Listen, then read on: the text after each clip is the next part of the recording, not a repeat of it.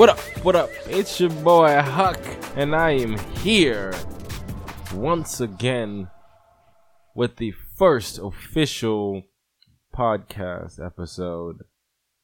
And today I will be talking about a few things that's been going on. I just feel like giving my opinion on. That's that. Like I said once before, we're going to cover traditional sports, esports, news, and life. I'm going to start off today with sports. Because you know why? Because that man, that amazing 6'3", I believe he is, man out there in Cleveland, or like they call themselves, Believeland, wears the number 2, goes by the name Kyrie Irving. Now, here's the thing. I'm not gonna front when I say this, but I mean Kyrie's that dude, and let's start it that way. You know, Kyrie's that guy. You know, he's been a solid point guard since he's been in the league. And I mean, I will say he's only recently come into his own, but I think he's been a solid point guard up until the past few seasons where he's kind of elevated his game. And now you see all over ESPN and Fox News or Fox Sports, he's trying to get out of Cleveland. Now, to the average person, you'd be like, well, why the hell would you want to get out of Cleveland? You know, you've been to 3 straight finals, arguably the best player in the world. LeBron James is there, he's kind of, not, I won't say carry, but helped y'all, you know, go to 3 straight finals. Y'all are pretty much a lock to win the East pretty much every year. Recently, Boston's kind of crept into there, and now they won the East last season, but I mean, Cleveland was still number 2, and they went to the finals. Yeah, they got pretty much beat up by the Golden State Warriors, 4-1 series, but still, I mean, why would you want to leave that kind of situation? Makes no sense to most, but I can kind of understand it. I mean, when you're that dude in a potential situation, whether it be on the court, the field, whether it's football, baseball, or on the ice and hockey, whatever, or even on a team in some sort of esports, on some sort of esports team, you know, you expect certain things. And for the longest, for the beginning of his career, which he's still kind of in the beginning of his career, but in the early stages of his career, you know, he was that guy. And then all of a sudden, LeBron comes through, and it's now LeBron's team. And so now, you, with all this talent in Kyrie Irving, now you have to take a back seat, or at least the passenger seat, to LeBron, because of course the whole show is going to revolve around LeBron James. And if I'm Kyrie, I'm kind of upset, because I'm under the impression that this is my team, and this was my team for a few years now when LeBron decided to leave.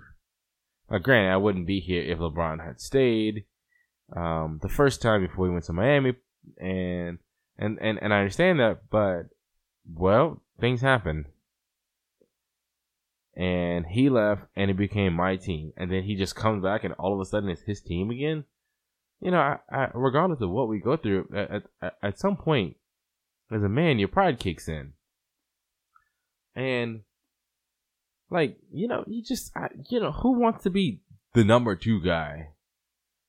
Like, because their situation isn't like the Golden State situation where, you know, Curry's the number one guy, but it's like, so is KD. Like, they're like the number one guys, you know? And then you got like 1A, 1B, and Draymond and Clay. Like they're all number one guys, you know? They're you know, because they all play with each other. But the way the Cleveland Cavaliers play, they don't play like that. They don't play that super unselfish basketball. They, you know, and Kyrie's one of those guys where he's a scorer. I had this conversation on Twitter, and I say that he's probably one of the best closers, one of the best finishers in the game. And you look at it, and you know, Kyrie did his thing. All three, well, the two finals that he participated in.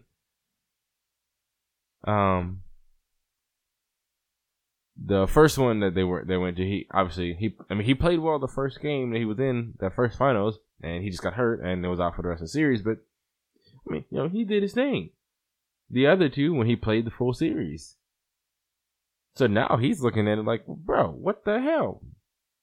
One, I don't know if LeBron's even gonna stay after the next season, and then if he decides to leave again, then what? I'm stuck on this team with a bunch of people that I don't even want to play with. They don't even play my style of basketball. Why the hell would I stay? When this team is not even built for me. It's not even built around the thing that I do well. You know? So, my opinion, I would like to see Kyrie leave. Where is he gonna go? I'm not sure. Minnesota might be a good fit for him.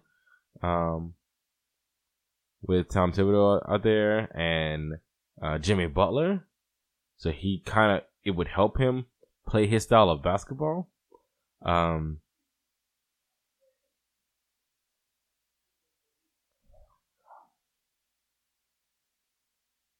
Or San Antonio. San Antonio might be a good fit for him too. Between him and Kawhi would be a very dangerous combination. I'd like to hope he doesn't go to New York, because New York it's just a mess as it is, and he would really have it would be the equivalent of last year's Russell Westbrook's Thunder, where it would be Kyrie and that's it. I mean, I guess Kristaps Porzingis would be there, and I mean, he's a pretty solid pickup, but I mean, that's about it. I mean, but it would still end up being Kyrie and a whole bunch of nobodies, you know. And I don't think that's good. I don't think that would be a good fit for him. If he plays in San Antonio, that'd be really good, and he'd be very competitive. And that team's always in the playoffs every year. They're always fighting for a title every single year. They're probably the third best team in the league right now, just overall in general, and they have been for a while. But I don't know. So it's interesting to see how it's gonna play out. I'll probably have to revisit this whenever the season starts, or if something new happens. As of right now, he's still a Cleveland Cavalier, and he'll be a Cleveland Cavalier. As of right now, he'll be one for at the minimum of 2 years, because he's still on the contract for 2 years. So we'll see how that works out. And yeah, let's transition over to esports, electronic sports. Currently, we have I believe it's the Season 2 playoffs going on right now in the CWL for Call of Duty. And anybody that knows me as far as the esports team is concerned, I'm a big time Optic fan. I have been for a while, and I follow them very closely.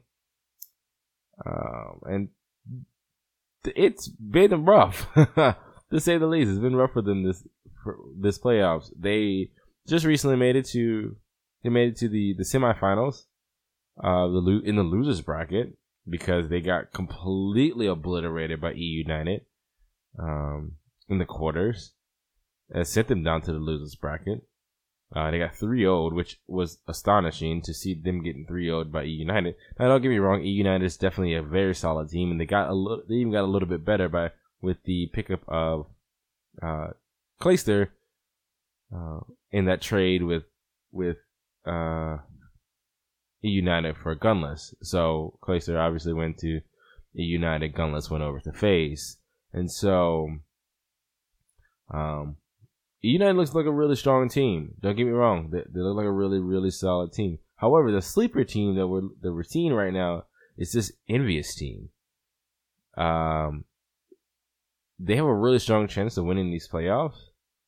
They've been playing really well this weekend, and let's see what they can do. I mean, it's still a rough road. Now you have 4 teams that are really strong. I mean, you have E United who's on a high right now with Clayster running it, and Luminosity who's been strong over these past few months. They've been really strong over these past few months, and you have Optic who is hungry, and they're hungry going into champs, and so we'll see what Envious can do. They have a chance. All 4 teams have a chance.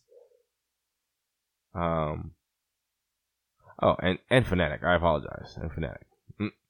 But all 4 teams have a chance, but we'll see. We'll see how this works out, how this plays out.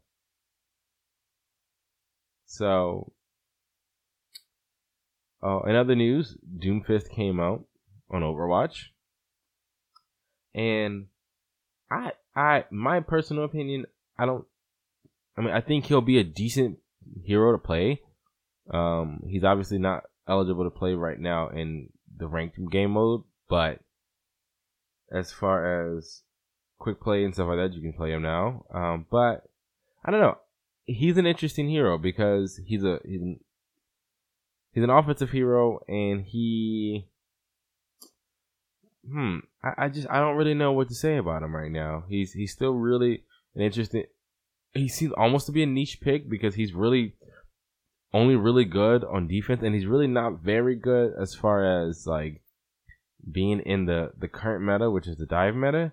And so it's just, I mean, he could potentially be a counter dive hero, but I don't know. I mean, well, he's brand new. Obviously, he's only been out for about 2 days now, and so we'll see as time progresses how well he plays in the dive as well as against the dive. He's really, really strong, but I think with all of his nerfs, it kind of took the fun away from him a little bit.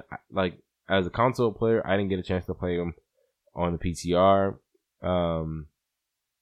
Back when when he first was released on the PTR and was like super, super OP. But now, knowing what I know, it's possible that he may be fun to see, but we'll have to see in the coming weeks on how effective he's really going to be, and how effective, how much he'll be played. I think he'll be one of those niche little kind of mix it up picks. I think you're still going to see this dive meta happening. I think Zarya is probably going to come into play a bit more with her buff. I think that's going to be a really, really big deal. I think it's going to be bigger than most people understand. With the ability to, when she gravitons people, not being able to, zip out. So you're going to see a lot more big plays with the Zarya graviton. But I don't know. I think Zarya is going to be a big deal whenever she, once she gets into the PTR and then once she comes out of the PTR and goes live with her changes. I think that's going to be an interesting pick. It's going to be interesting to see the pro players adjust to that Zarya. Which pro players are going to start playing Zarya again, in more of a counter dive, comp versus a dive. Obviously, because Zarya's not mobile enough to be part of the dive comp, but we've kind of gotten away from the death ball comp as well. So it's going to be interesting. It's definitely going to be interesting to see, like I said, within the next couple of weeks, and with Zarya and Doomfist, and Junkrat got a buff, well, potentially a buff, and I mean, I don't like the idea that I don't like to call Roadhog's potential change a buff, because all you're really able to do, the only thing you'll be able to do is like kind of move and while you're healing, so you won't be an alt battery, but because currently you're just stationary while you're healing, so just especially for tracers and stuff like that, you just charge it out super fast while you're healing. But I don't know. We'll see. I don't think the Roadhog buff is gonna do anything, and I don't really like to call it a buff, but I don't really think it's gonna do anything for his particular position in the meta right now. I don't think it's gonna do anything for his position in just his pick usage. Like I just don't think it's gonna be. I don't think it's gonna change enough. I don't think it's enough to pull him back into viable again. I do think Junkrat's potential for his double, well, we could potentially change it to a triple jump. I think that's going to be interesting. I think it's going to be interesting to see who decides to pick him up. Will he still be this really super niche pick? Because he'll be even more mobile with his potential triple jump than he is now. I mean, or just with the ability to throw 2 concussion mines, that's amazing. It's just that all that's going to be interesting coming in the next few weeks. Let's see how this is all going to affect. All these changes are going to affect the game, and how is it going to affect the playstyle and the pick rates of these particular heroes. And we're going to switch it over to news.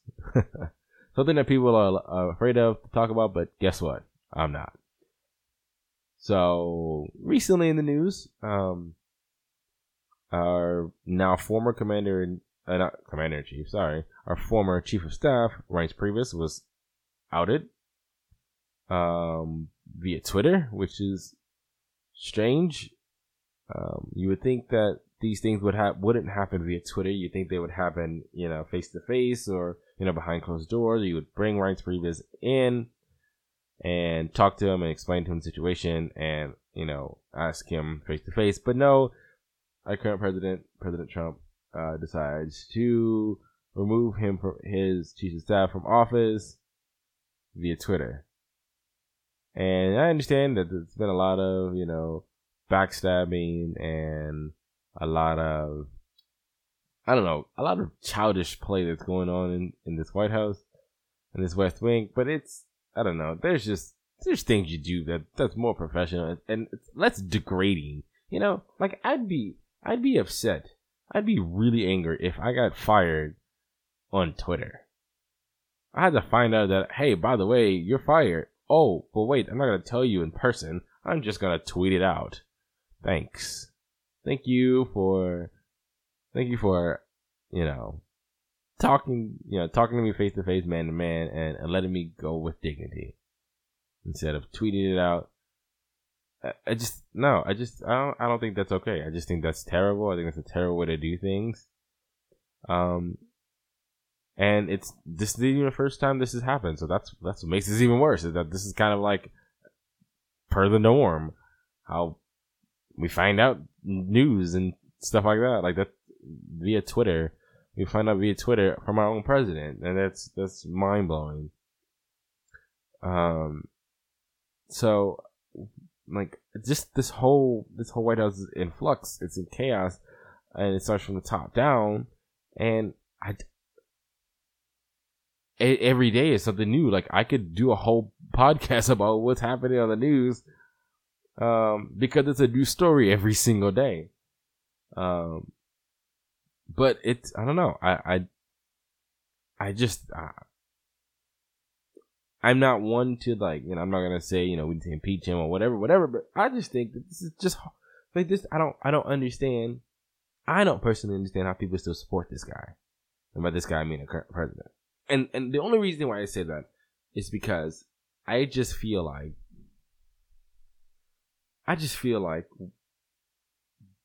how things are going, we can't be like, yeah, this is exactly how it should go. And there's no way anybody with half a brain could believe that.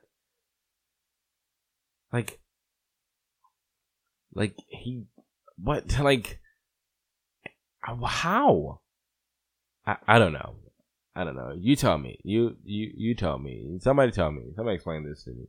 I would love to talk to somebody that is still in support of Donald Trump and the way he's doing things, and I would love for them to explain to me how they are still actively in support of our president, and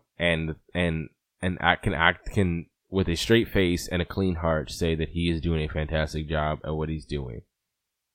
I would like to get like an actual detailed answer as to what makes you believe that he's doing a fantastic job.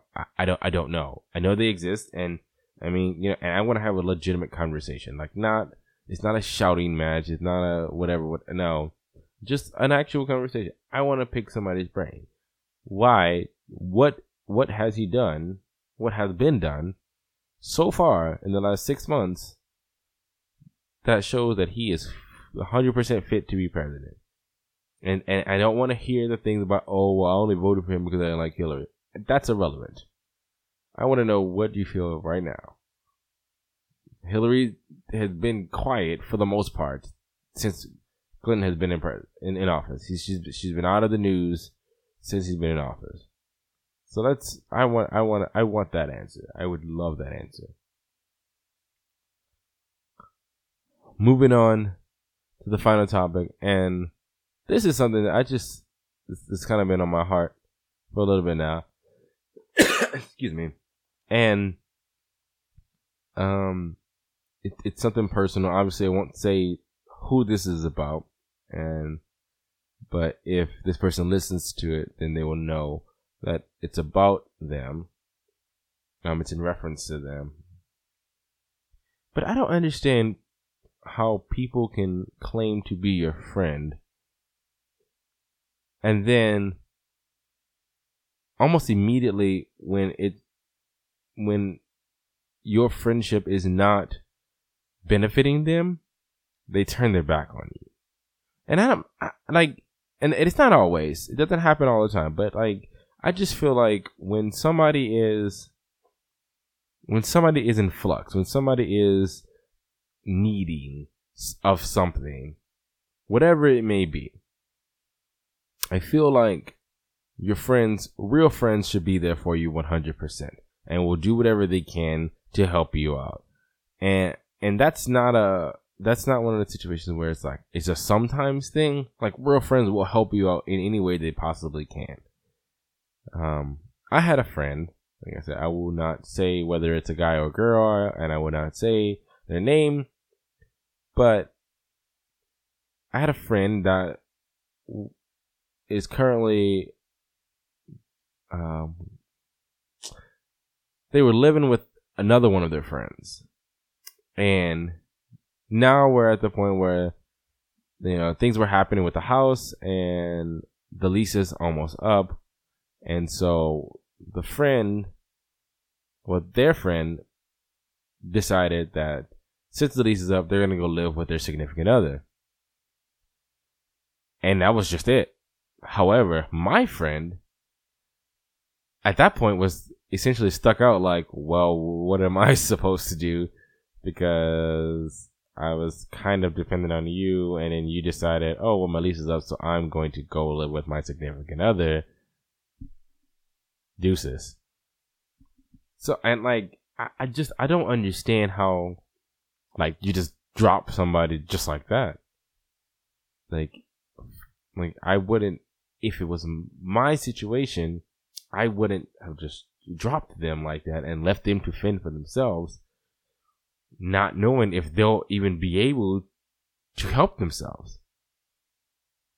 And I understand, it's my friend, and before I hear it, it's my friend, but I can't actually help them in the manner in which they need the help. I can't offer a space because I don't have a space to offer.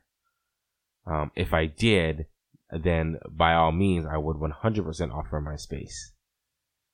But I don't understand how one can claim to be a friend, and not saying that they're not the friend, but they only do things for them, for the person, that only benefits them. Like, my friend would help around the house, would help watch the kids, and do whatever they needed to be done. But now that, the time is up, that they're not living there anymore, all of a sudden, oh, well, I'm leaving now. Goodbye. You're going to have to do what you want to do for your own self. That's I don't know. I just don't like that. I don't understand that. I need help in figuring out, like, why do people do that? And I don't really necessarily like the whole because they're an asshole answer, because there's no way a person can be that big of an asshole. Like a genuine asshole. Like, why do people think of only themselves and, like, not realize, especially in this particular situation where you leaving affects someone else, like, in a negative manner? Like, why is that? What in your brain says that's okay? Like, that's the proper way to do things. Somebody please help me out on this. If you can, definitely just, drop me a line, leave a comment, something, and just explain to me how can anybody find it okay? That's the end of this podcast, this episode. I appreciate you for not watching. You can't see my face. I appreciate you for listening. It's been Huck. I enjoyed it. I hope you did as well. And I'll see you in the next episode. I'm out.